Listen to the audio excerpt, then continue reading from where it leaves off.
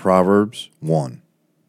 The Proverbs of Solomon, the son of David, king of Israel, to know wisdom and instruction, to perceive the words of understanding, to receive the instruction of wisdom, justice, and judgment, and equity, to give subtlety to the simple, to the young man knowledge and discretion. A wise man will hear and will increase learning, and a man of understanding shall attain unto wise counsels. To understand a proverb, and the interpretation, the words of the wise, and their dark sayings. The fear of the Lord is the beginning of knowledge, but fools despise wisdom and instruction.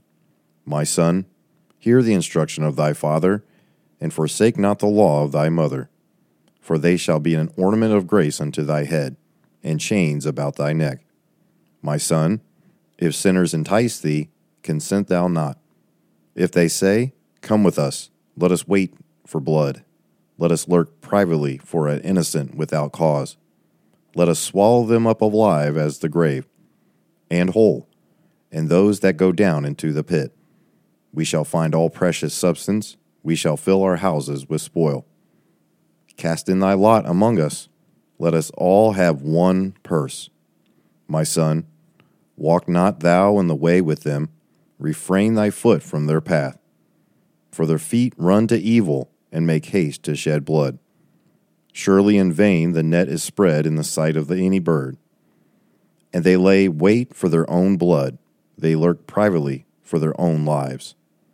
So are the ways of every one that is greedy of gain, which taketh away the life of the owners thereof. Wisdom crieth without, she uttereth her voice in the streets. She crieth in the chief place of concourse, in the openings of the gates. In the city she uttereth her words, saying, How long, ye simple ones, will ye love simplicity? And the scorners delight in their scorning, and fools hate knowledge. Turn you at my reproof. Behold, I will pour out my spirit unto you. I will make known my words unto you. Because I have called, and ye refused, I have stretched out my hand, and no man regarded. But ye have set at naught all my counsel, and would none of my reproof. I also will laugh at your calamity. I will mock when your fear cometh. When your fear cometh as desolation, and your destruction cometh as a whirlwind, when distress and anguish cometh upon you. Then shall they call upon me, but I will not answer. They shall seek me early, but they shall not find me. For that they hated knowledge, and did not choose the fear of the Lord. They would none of my counsel, they despised all my reproof. Therefore shall they eat of the fruit of their own way, and be filled with their own devices. For the turning away of the simple shall slay them, and the prosperity of fools shall destroy them.